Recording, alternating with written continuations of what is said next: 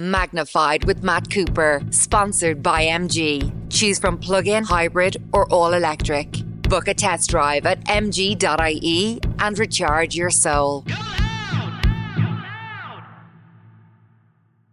Hello and welcome to Magnified by Matt Cooper, a podcast project in which I get an opportunity to talk in more detail to my guests, to put under the microscope their lives, their achievements, their interests. And today we're doing something a little bit different because we're talking to a retired diplomat.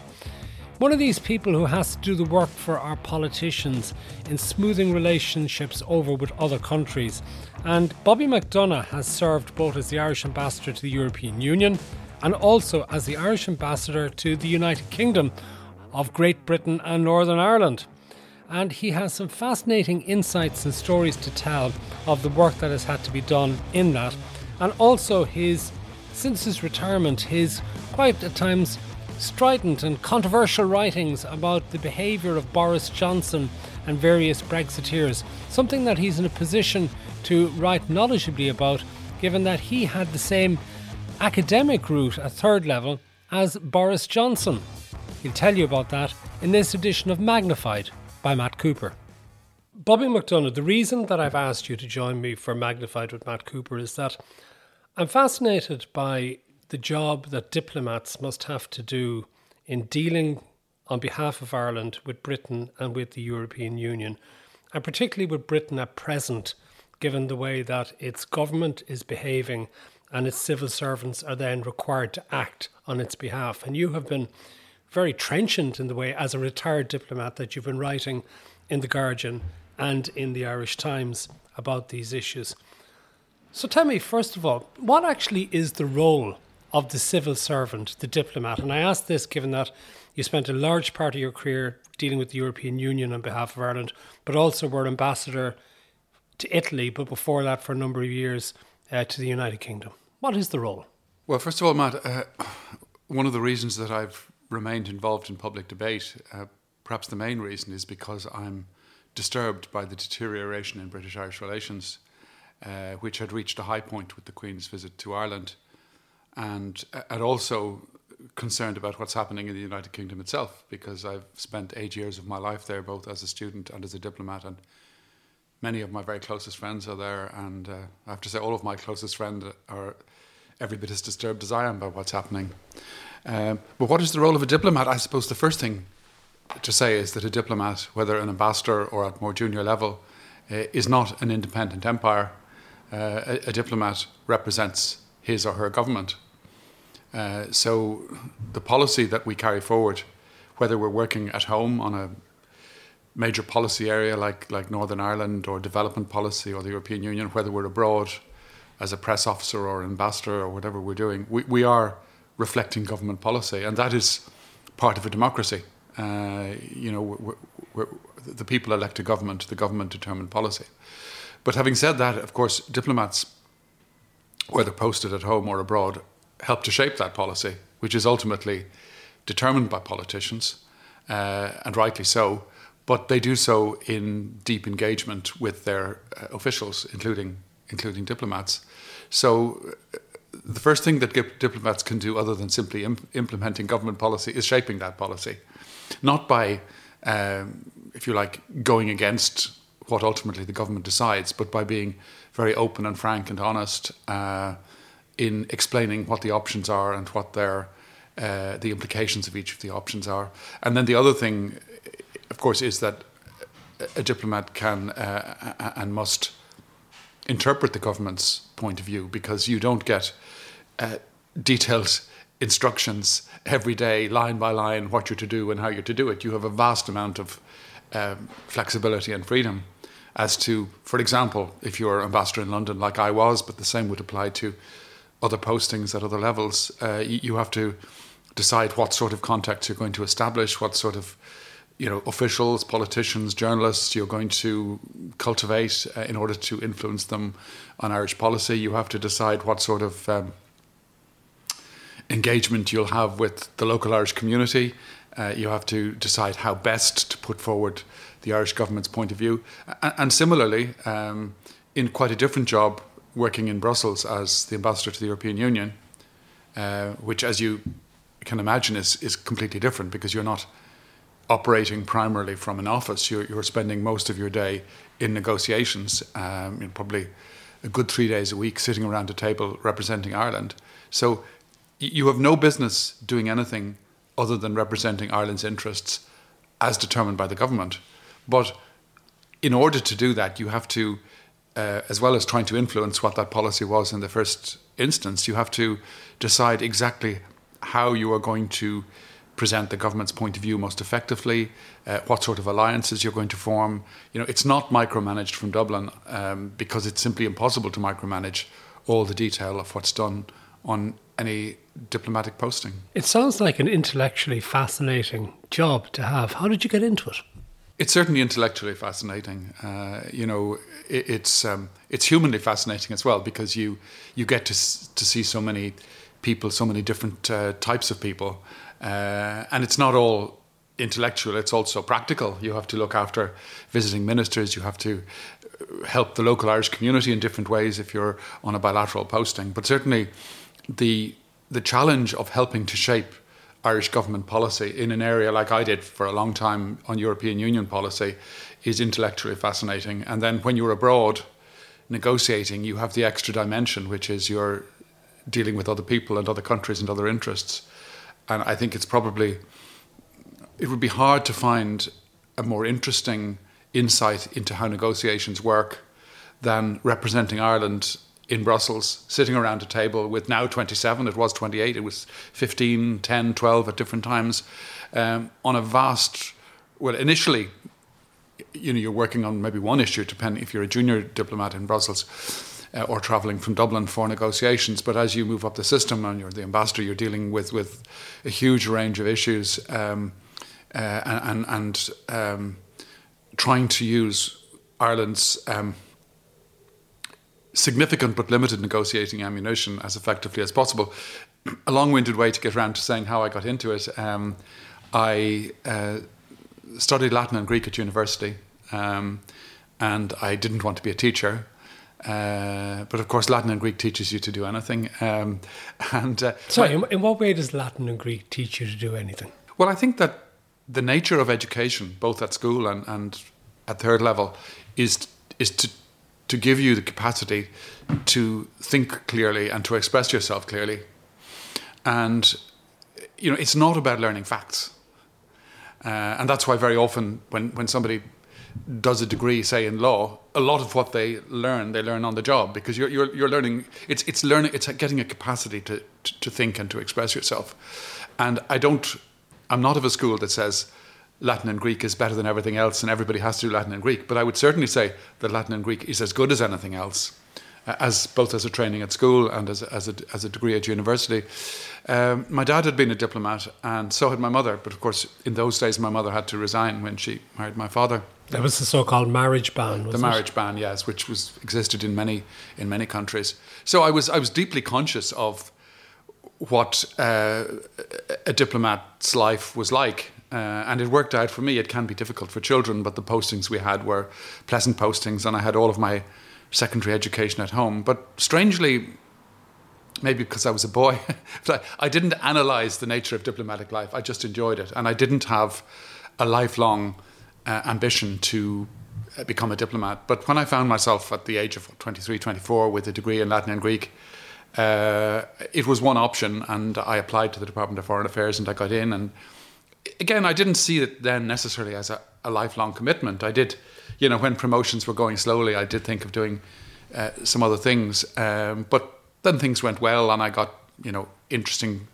postings, and they became more and more interesting, and I have absolutely no regrets about it. But an old story occurs to me, because civil servants, diplomats are civil servants. They're often they're referred to as mandarins, as if they're some sort of race apart. But my dad always described himself as a civil servant when asked what he did, and I would do the same.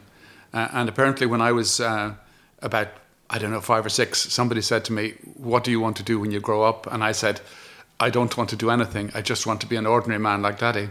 And I think in a way, it's when children are reading children's books and they see pictures of nurses and doctors and farmers and so on. They don't see pictures of civil servants. And it was an ordinary job, but an ordinary job that was fascinating and a way to work for my country. And of course, other people work in other ways for their country, but it was a privilege. One of our previous guests on this series is the Chief Executive of the Land Development Agency, John Coleman, and I did talk to him about the importance of public service because, as I put it to him, he could be earning far more money probably in the private sector than actually serving the state at the Land Development Agency. So did that ever motivate or tempt you, the possibility that I could imagine you would have been sought after in private business? I don't think there were many people seeking me. I did get one or two calls at various points, but it was one of the factors. I mean, one of the factors was, of course, doing a job that was inherently very interesting. And I did on a few occasions have the opportunity of making a permanent career in the European institutions, which is, of course, also another way of serving the public. I was an official of the European Parliament. I did the competition to get in, and I was a full-time official there for 3 years. And then I had the possibility of a promotion competition at home in the Department of Foreign Affairs, and had a sort of dilemma because they're both very, very interesting things to do. And I suppose the main factor for Mary, my wife, and I was that we wanted our children to have a significant part of their education at home. But certainly working for Ireland was one of the factors that led us to choose to come back. And similarly, I worked in the cabinets of a few of the Irish commissioners, and to that point I could have stayed on at a higher level, and we faced a similar question about what we would do, and the same factors came into play. And while working for the European Commission or the European Parliament was fascinating and worthwhile, on balance, instinctively, on both occasions we decided to come back to work for Ireland and to live in Ireland. Not always, of course, we spent a lot of time abroad, but our children had the great bulk of their education at home. That was really important. I want to talk about Boris Johnson, which leads me nicely to asking you where you studied Greek and Latin, because you wrote about this in The Guardian a few years ago. You had a similar career path for a while as Boris Johnson. Well, Boris is younger than I am, but we have three things in common. One is we both studied Latin and Greek at university. The second is that we both went to the same college at Oxford Balliol. It's one of about 30 colleges. And the third thing is that we were both presidents of the Oxford Union. The Oxford Union is sort of the strange conservative public school place that it's, certainly not when I was there, that it's presented to be. The ethos was largely grammar school, and the majority were Labour rather than Conservative. So anyway, just explain what the Oxford Union is. So the Oxford Union is, I suppose, arguably one of the most famous debating societies in the world. It goes back to the 19th century, and a lot of British politicians and prime ministers, Harold Macmillan and Gladstone and so on, had been presidents of the Oxford Union. So that if you're British, then it is a step towards a political career. So Boris Johnson himself and people like Michael Gove and Yvette Cooper in the Labour Party and so on, like lots of people have been involved in the Oxford Union. It wasn't a stepping stone for me, it was just student fun. So what year were you the president there? 1974. How did an Irishman become president of the Oxford Union in 1974, which was at the height of the Troubles in Northern Ireland, and there was a significant anti-Irish prejudice present in Britain at the time? Well, I think there's a number of factors. I mean, one thing is that Irish people are not easy to categorise. So, I suppose even if the dominant ethos, the prevailing ethos, was not public school, there were a lot of people from that sort of background at Oxford, and there were also a lot of people from a comprehensive school background. And the people from the public school background thought that, as an Irish person, I must know, Lord Roscommon and Lord Limerick or whatever. I know I'm just characterising it here, but some of the, because it was very left wing in those days. Oxford was, especially my college, and some of those who had been to a different sort of comprehensive background thought that, I must be a supporter of the IRA and that sort of nonsense. Whereas, like, English people, as you know, Matt, are very conscious of each other's backgrounds. If an English person meets another English person, they're immediately trying to, I think, calculate what sort of school they went to and what their background is. Whereas an Irish person, in that way that I described, wasn't capable of being pigeonholed in the same way. But also, I must say that, there is a fundamental decency in the United Kingdom. And while I understand that a lot of people in the Irish community suffered prejudice in those times, and some of them, of course, suffered it very badly when they were imprisoned for things that they weren't guilty of. But given the appalling crimes of the IRA and planting bombs in public places, in Birmingham, for example. In that year, it was understandable that there was some hostility, which was, of course, wrongly directed towards Irish people in general. But I have to say that in my 4 years at Oxford, I never suffered the slightest prejudice, no hostility at all. And that was despite the fact that I was quite, open in my Irish nationalism, in my Catholicism. So, there is a fundamental decency in the United Kingdom, which has been hidden a little bit in recent years. It's still there. There are many wonderful people in the UK, but the sort of rise of English nationalism has concealed that a little bit. But my experience of Oxford was entirely positive. I mean, for example, there were many different college societies, and one of them used to meet once a term called the Victorian Society, just to sing Victorian songs and drink wine just one evening per term. But I think, when I was there, and my brother was at Oxford a few years before me, I think it was the first time that they had heard the Foggy Dew and the Robert Emmet, "Oh Breathe Not His Name," sung at the Victorian Society, and that was totally accepted. We know that the UK doesn't have an uncheckered history in different ways, and some of the things that it did in Ireland and subsequently, and the Empire. But there is also, a wonderful, modern, outward-looking, decent, tolerant Britain. But yet you must have seen the sense of entitlement that often comes in Oxford, particularly from those who are educated at their schools like Eton and Harrow, because there's a book I'm looking forward to reading by Simon Cooper, looking at particularly how the Boris Johnsons and various others who have been in power in Britain, David Cameron recently, all come from that very similar background, an extraordinary number from that private school, Oxbridge education that they get afterwards. What did you make of that sort of sense of, how would I describe it, but entitlement that they might have had, and a sort of presumptuousness that they were the ones who should rule? That wasn't my experience of Oxford. I mean, there were clearly more people from public school at Oxford as they were at Cambridge than the numbers of public school graduates would have justified. Of course, the education standards were extremely high in those schools, but at the same time, they were given a very big advantage in doing Oxford entrance exams. But, William Waldegrave, who was a British minister for a number of years, it was he who pointed out in his autobiography that when he was at Oxford a couple of years before me, that the predominant ethos was one of grammar school. And that was my experience. Of course, there were many people who had been to public school, as there were who had been to all sorts of other schools. But there was an explosion of creativity coming out of those grammar schools. I mean, for example, my closest friend at Oxford, who became later British ambassador both to Washington and to the European Union, Nigel Scheinwald, he went to a free grammar school in London, and in his class at school he had Michael Portillo, who later became a minister, Clive Anderson, great media figure, and actors and so on. This was in just one grammar school class, and I think so yes. I mean, look, I have nothing against public school people. Many of the people who've been to public school are absolutely charming, normal. I wouldn't particularly, probably send my children to any sort of boarding school, but they shouldn't be, all cast in one light. And I'd like to maybe complete a little anecdote that you were prompting me into there, which is that while I had a lot in common with Boris Johnson in terms of what I studied and where I studied it and so on, I did have to point out in The Guardian that there was one big difference between us, which was that I ceased being an undergraduate 50 years ago.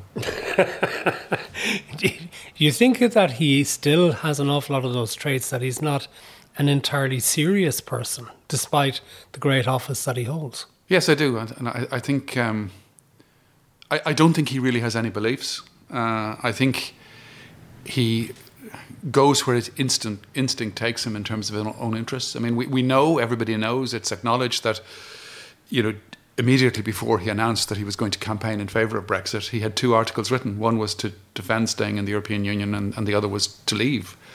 And I think, unfortunately, we can see it in a lot of the decisions that he's taking, that a lot of British people are deeply concerned about, in terms of respecting the ministerial code, or the attempt to exonerate Owen Paterson in Parliament, or undermining the Electoral Commission, or undermining Channel 4.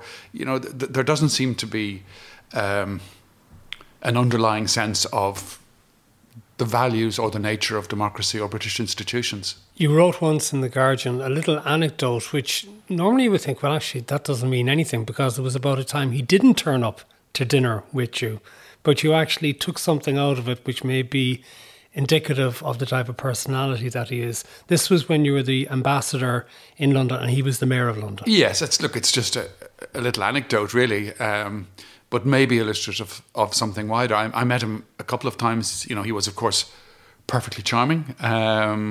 He has a particular charm, which he wouldn't have got where he is without having that charm. But I had invited him to a dinner, and a long time in advance. On that morning, his office phoned up just to check the time of the dinner and make sure everything was in order. And then a few minutes before the dinner was to start, when people were having the pre-dinner drinks, there was a phone call to my office to say that he wasn't going to come. And one of the other people at the dinner was in fact a relation of his, and I mentioned this to him, and his relation said, "Oh, that's just typical of Boris. He accepts 3 different invitations and decides at the last minute which one to accept." So I wouldn't build too much on that incident, but it's maybe an illustration of a lack of seriousness.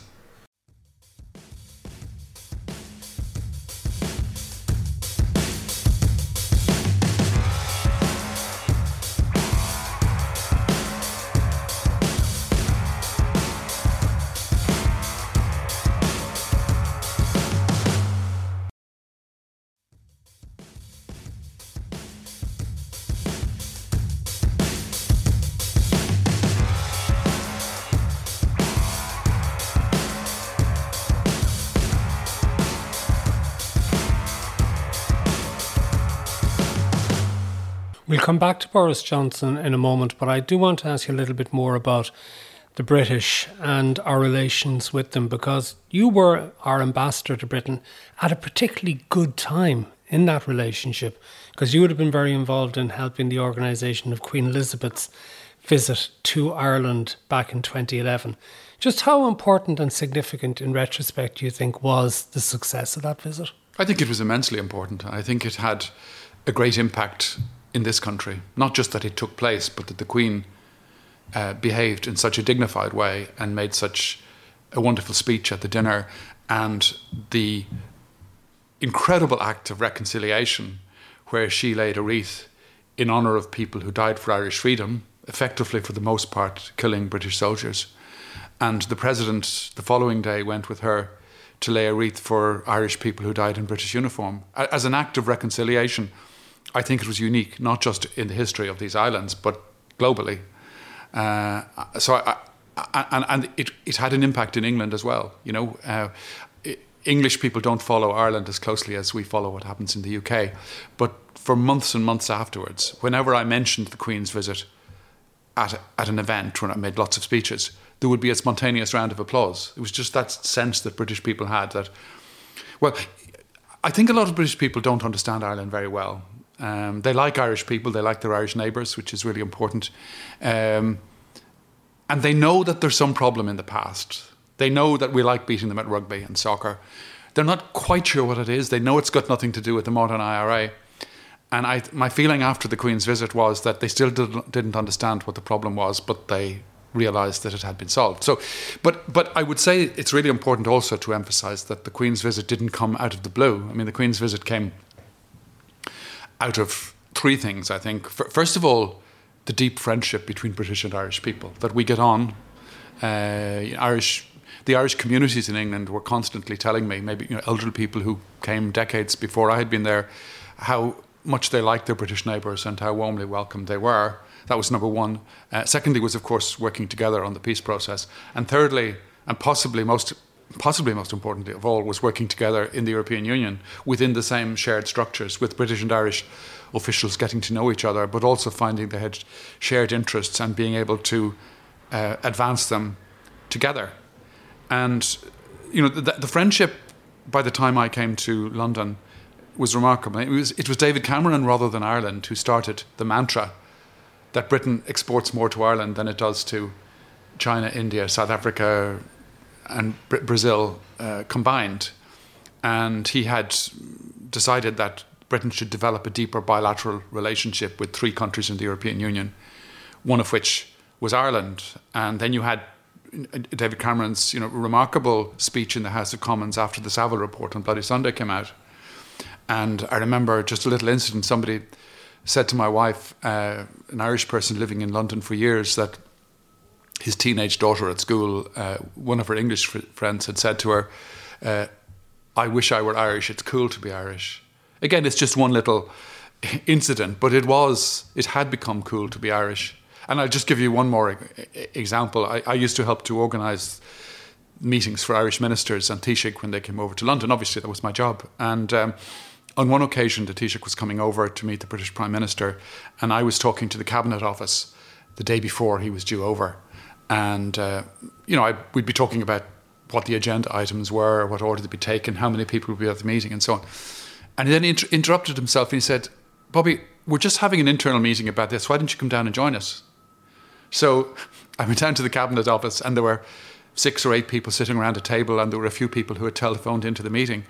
And so the preparation of the meeting took place in a uniquely joint way. And I don't believe that would have happened with any other country or at any other time. There was that sort of level of trust that had developed between us. But yet you mentioned that they don't quite understand us. I wonder, do they quite understand anyone outside of their own island? And the reason I ask this now, at the time that this podcast will be uploaded, we'll have passed the Queen's Jubilee and past one of the controversies that's come up this week, the return of the imperial measure, which seems to be so important to as many as a sign of sovereignty and of independence, and the lies that are actually been told that in some way that this had been blocked to them by the European Union. I mean, it'll be some shock to many of these people if they come to Ireland and discover that they can get a pint rather than a half litre of alcohol to drink. What is it about them, do you think, that they get so caught up with these legacies from the past and these traditions? Well, I think there's a number of factors. I mean, the first thing to say is, despite what I said earlier, there are, of course, many British people who understand Ireland very well. And, you know, one thinks of people like John Major and Chris Patton and you know, many of the top journalists and Tony Blair and so on. And then I think there's the natural fact that if you live in a country with a large population and a very grand and imperial history, you're less likely to understand a smaller neighbour than vice versa. And it's not just true of Britain and Ireland, it's true of the United States and Canada, for example. I mean, I'm sure most Canadians know a lot about the ins and outs of the Biden administration, but I doubt if that applies in reverse. But I think there is a sort of special insularity among some British people. But I would emphasise some, because I think the high point of Britain's internationalism was the London Olympics in 2012. You know, I was there for that as well. And it was such a wonderful celebration of internationalism and diversity with, you know, English people so proud of their country and cheering for athletes from all around the world and for people from different ethnic backgrounds in the UK. And that sort of, you know, internationalism, pride and confidence in their own culture is very strong. But there was another Britain then, which was more doubtful about foreigners, less confident about itself, and which came to fruition on one day in 2016 in a referendum where, for various reasons, they found themselves with a majority. I don't think it would have happened necessarily if the referendum had been handled differently, but on one day that's what happened. So there is a Britain that does, even if it doesn't understand smaller countries so well, that really does want to engage with the wider world. But I think that more insular I remember once a British journalist said to me at a briefing in Dublin, he asked something about Ireland participating in justice and home affairs in a way that in the EU, the way that Britain doesn't. And I said, we are an island, but there are different ways of being insular. And I think like the most introverted type of British person is heavily influenced by the tabloids, because you mentioned that story about reintroducing imperial measurements and so on. It's a load of complete baloney, and it's astonishing to me that any newspaper, and the Daily Mail is not actually the worst. It can be pretty bad, but it does help to shape the news agenda. Running a front page story about saying that the European Union had banned the symbol of the crown on pint glasses is utter baloney. And so, I'm an optimist by nature, and I think Britain will come through its travails. But how can you have a democracy in which the people are so disrespected by parts of the media that they're fed this complete nonsense? It's the media, but it's also their politicians, isn't it? You wrote one fascinating piece a few years ago in which you used the phrase that there was a thought incinerator being applied by sections of the British political establishment and the media. Explain by what you meant by the phrase of, what is it again? It's called a thought incinerator. Well, Matt, I'm getting old. I can't remember exactly what I was talking about then, but I'm sure it was true. Well, it was in the basis of that. It wasn't, fake news. It was related to fake news, that basically deliberate dissemination of falsehoods to manipulate public opinion. But almost that they've hijacked things like fake news. It's just something that, actually it can be true, but we'll just label it fake news and just incinerate it, and therefore what we say goes. Yeah, well, fake news is one way of putting it, but the negation that there is any truth in the world is one of the biggest challenges that we face. You think of, for example, and it's not just in the UK, every country has its problems, but think of the United States, where some of the Republicans say that the physical assault on the Capitol, in which some law enforcement officers were killed, was just a form of political expression. Or you think of President Trump saying that in order to address the problem of young children being killed in schools, Americans need more weapons. It's a profound challenge for education systems everywhere, and for parents to help their children to discern not just what the truth is, but before that there actually is a truth. And clearly this is a problem in the UK because while there are many outstanding journalists in The Guardian, The Financial Times, Channel 4, the BBC and so on, there's a lot of... Some politicians don't seem to care at all about truth. One sees it with many of those who defend Boris Johnson and Boris Johnson himself. They manufacture stories about the European Union. Sorry, bendy bananas. Boris Johnson's one of his most famous creations, this idea that you couldn't have a bendy banana, which again was a fiction. But everybody knows it was a fiction. Boris Johnson was sacked from 2 jobs for telling lies, and he created a fictional Brussels, which didn't exist, who were banning prawn-flavoured crisps and all this nonsense. But a lot of the British media found that they could sell newspapers on that basis. But think, for example, of members of the Conservative Party comparing the European Union to Nazi Germany and describing, honourable members of the Conservative Party who took a different view on Brexit as traitors, even Winston Churchill's grandson. It is possible to disagree legitimately on different issues with the UK, indeed as it is within the European Union. But if the truth is simply regarded as a plaything, then there's a real problem. But what about also the deep underlying prejudices coming from modern generations? Lots of people were completely shocked by Priti Patel, for example, as the child of immigrants from Uganda, effectively talking about starving the Irish out at one stage during the Brexit negotiations.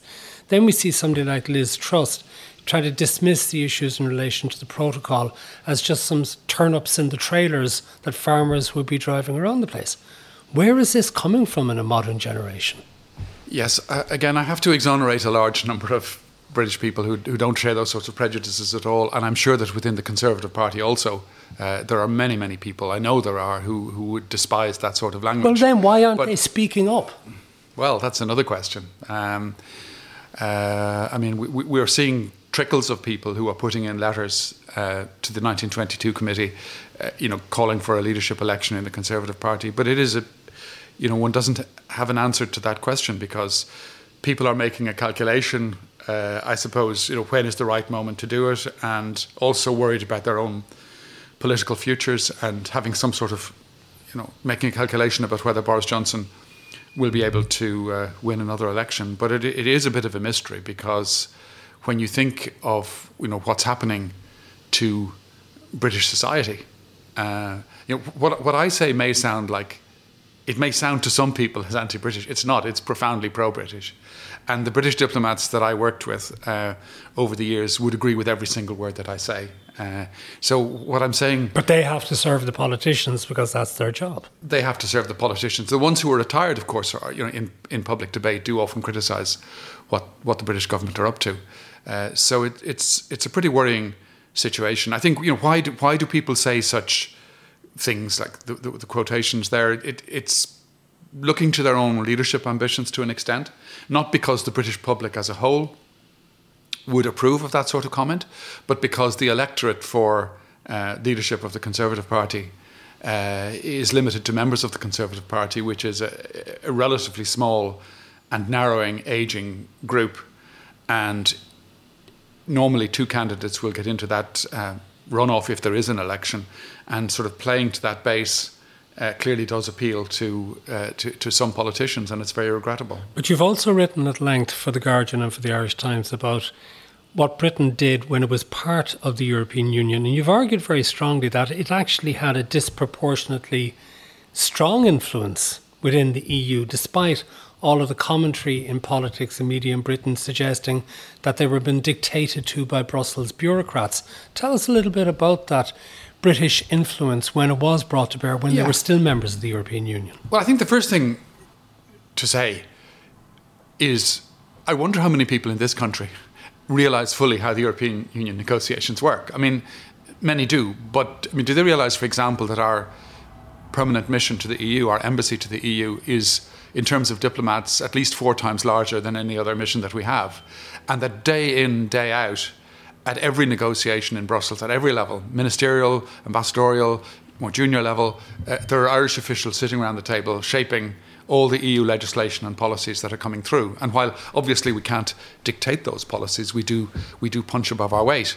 But in England, in Britain, the lack of knowledge of the European Union was more extreme and was exploited by tabloids. I think a lot of British people thought and think that the legislation in the EU was dreamed up by Brussels bureaucrats rather than negotiated by the EU member states. Much of the legislation to create the single market was asked for by the UK, driven through by the UK. The UK shaped every individual legislative proposal and policy proposal that was coming through, because it was a big country with a top-class diplomatic service. If you said to diplomats from all the other EU countries, or indeed ministers from the other EU countries, that the British had no influence in Europe, they would laugh at you, because they knew very well what influence the UK had. But Britain also shaped the overall direction of the European Union. If you think of a union enlarged to what it was, 28 member states, without some profound deepening, the completion of the internal market, this was all British policy. But I think the problem was partly, of course, the tabloid nonsense, but it was also maybe among some people a growing difficulty in understanding that negotiations involve compromise. And I think there was always a slight problem for the UK in that, because they had been a great empire. They had one of the most remarkable empires the world had seen. And they had played a very noble role during the Second World War. And to move into a union in which they could still have huge influence, and far more influence, of course, than they would have outside it, or will now have outside it, but nevertheless not a union to which it could dictate all the terms, was the opposite to the Irish experience, because we were a little island that had been dominated by a large island. And when we joined the European Union, we found that we were, for the first time, part from the United Nations, which is sort of gentler, thinner sort of structure. But we were at the negotiating table, negotiating our future, treated as equals. Holding the presidency of the EU, where Irish Taoiseach were chairing meetings with Giscard and Mitterrand and Kohl and so on. It was very good for our national psychology, whereas the British, coming from an empire, found that difficult.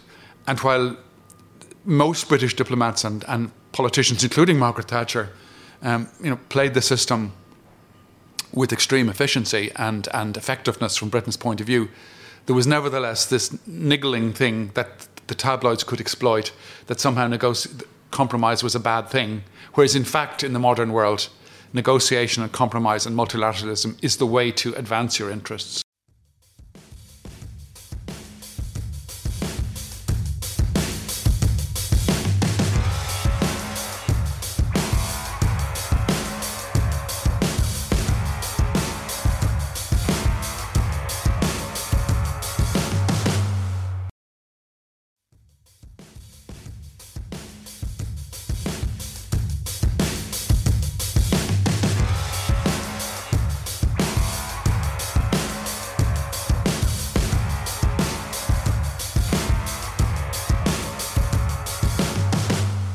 Playing to the lowest common denominator, also influenced particularly by sort of media moguls like the Rupert Murdochs and whatever. We won't get into that now, but I am fascinated by what is happening now.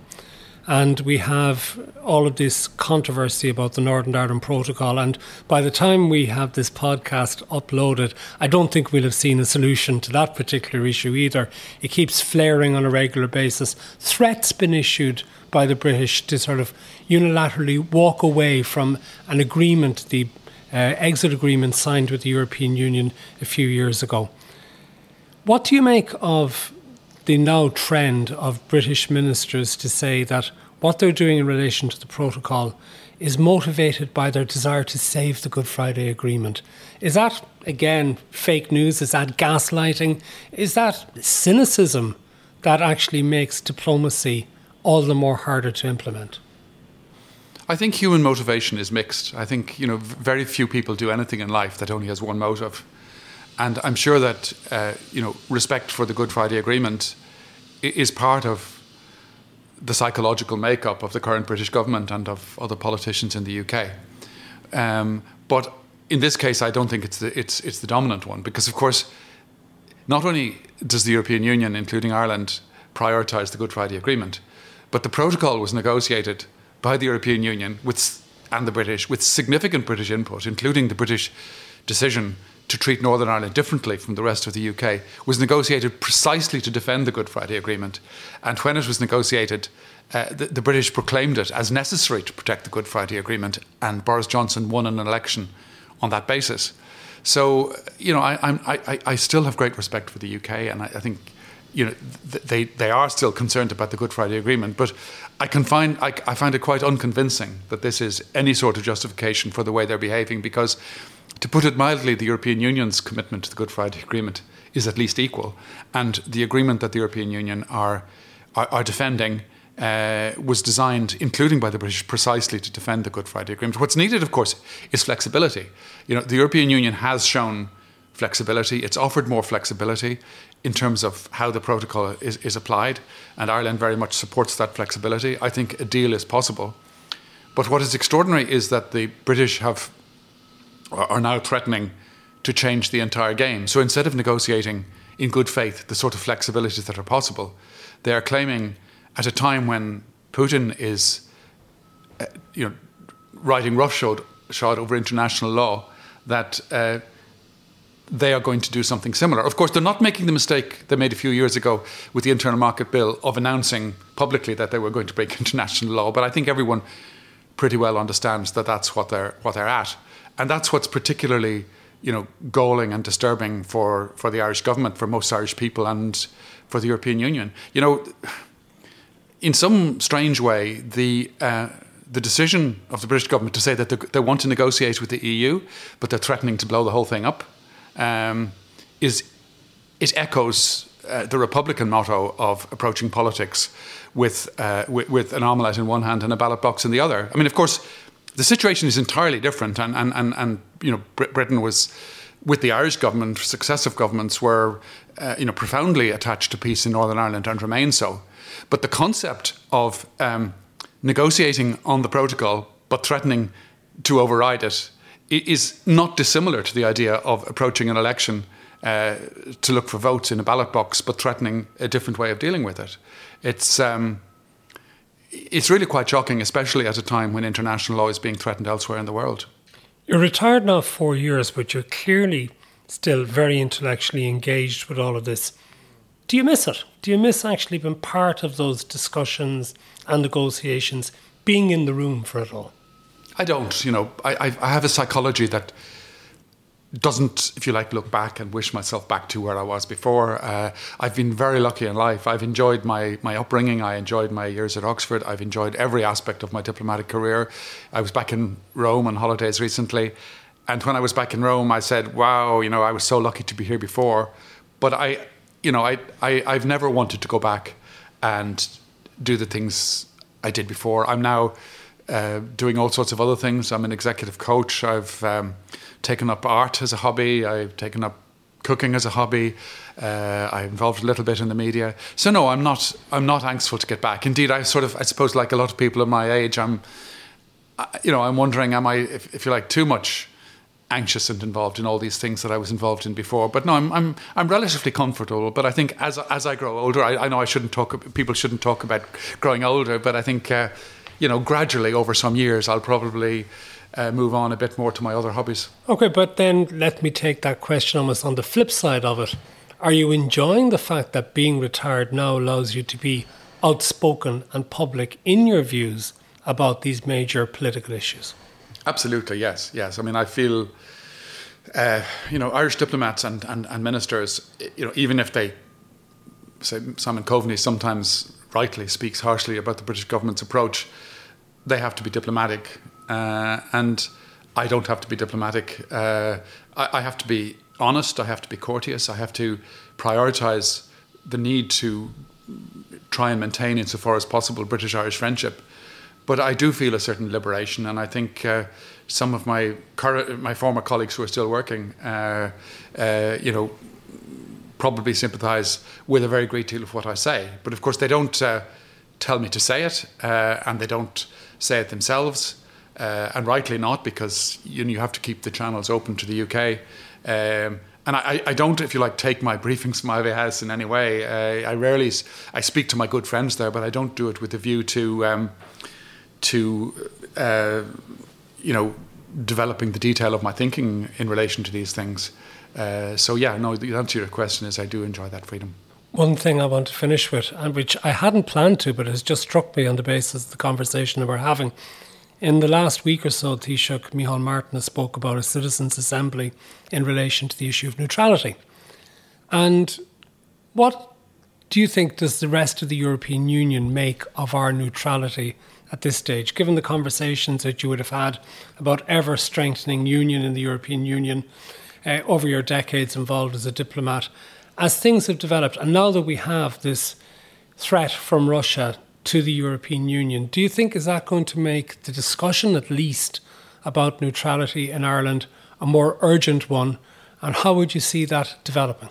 I think our partners in the European Union understand Irish neutrality well, at least insofar as we understand it ourselves. And, I don't think Ireland is going to come under pressure to abandon its neutrality from our EU partners. I think it's a debate that we have to develop for ourselves. I think there's a lot of empathy for Ireland, as we saw in relation to Brexit. There's an awareness that we have played our part in relation to refugees in general, and specifically in relation to Ukrainian refugees. I think the debate about neutrality is one that we have to have for ourselves. And clearly, the idea of us spending more on our own defence, quite apart from neutrality, it seems to be moving forward. The idea that we couldn't even monitor Russian ships in our waters and the cyber attack on the HSE are examples of why we need to take our own defence seriously.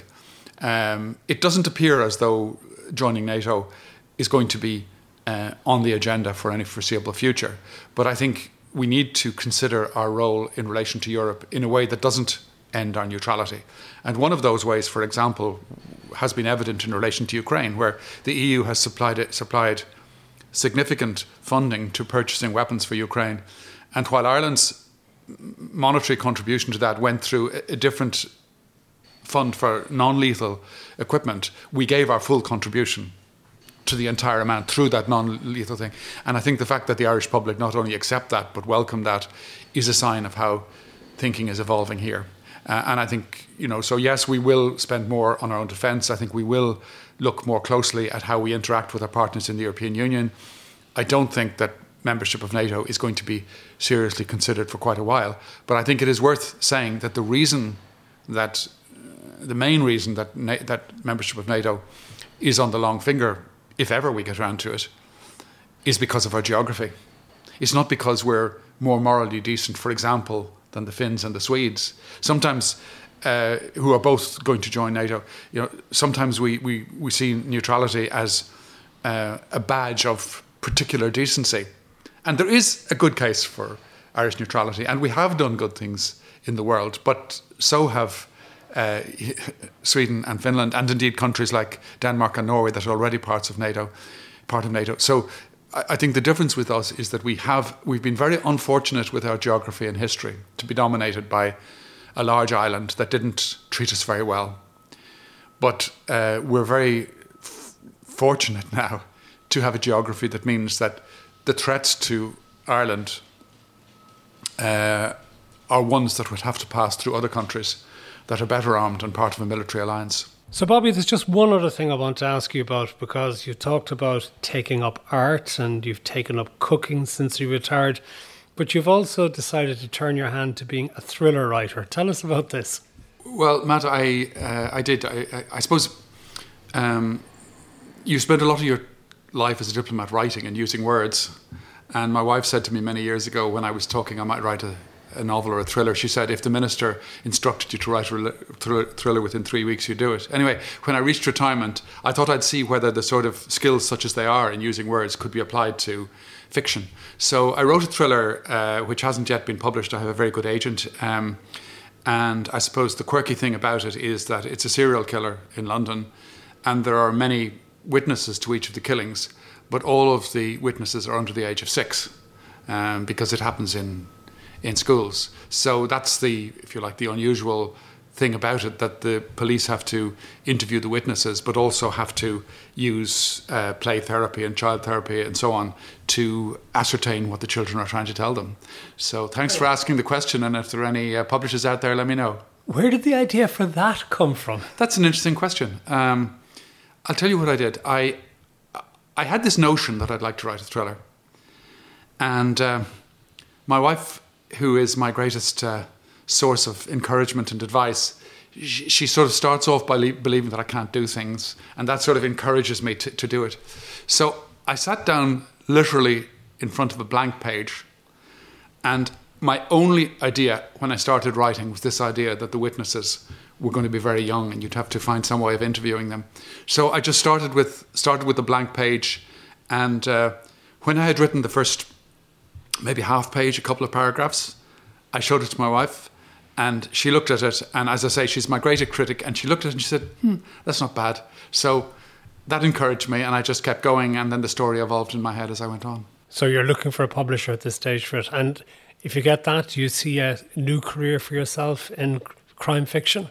Well, when I was still working and looking ahead to retirement, I suppose I did fancy the idea of writing some thrillers. But it seems for the moment to have run into a brick wall is too strong a thing, because I still have a very good agent. But yeah, sure. I mean, if it's published, then I'd love to do some more. Bobby McDonagh, thank you so much for taking the time for joining me here on Magnified with Matt Cooper. A real pleasure, Matt. So we hope you enjoyed Magnified by Matt Cooper with Bobby McDonagh, the former ambassador for Ireland to the UK and also to the European Union, and of course aspiring thriller writer as well. There are plenty of other editions in the Magnified series for you to enjoy. For example, we had Donal Slattery, the aviation boss, last week. We've had Neil Francis, the former rugby international turned columnist, who's gotten himself in bother at times, but who has now bounced back with a new job in the Sunday Times. The drone creator, Bobby Healy, and also Anya Kerr from Kinsen, the disinformation specialist, and many others too that are there available for you to listen to, and more to come in the weeks to follow. So thank you for being with us. Magnified with Matt Cooper, sponsored by MG, the family-friendly electric range. Book a test drive at mg.ie and recharge your soul.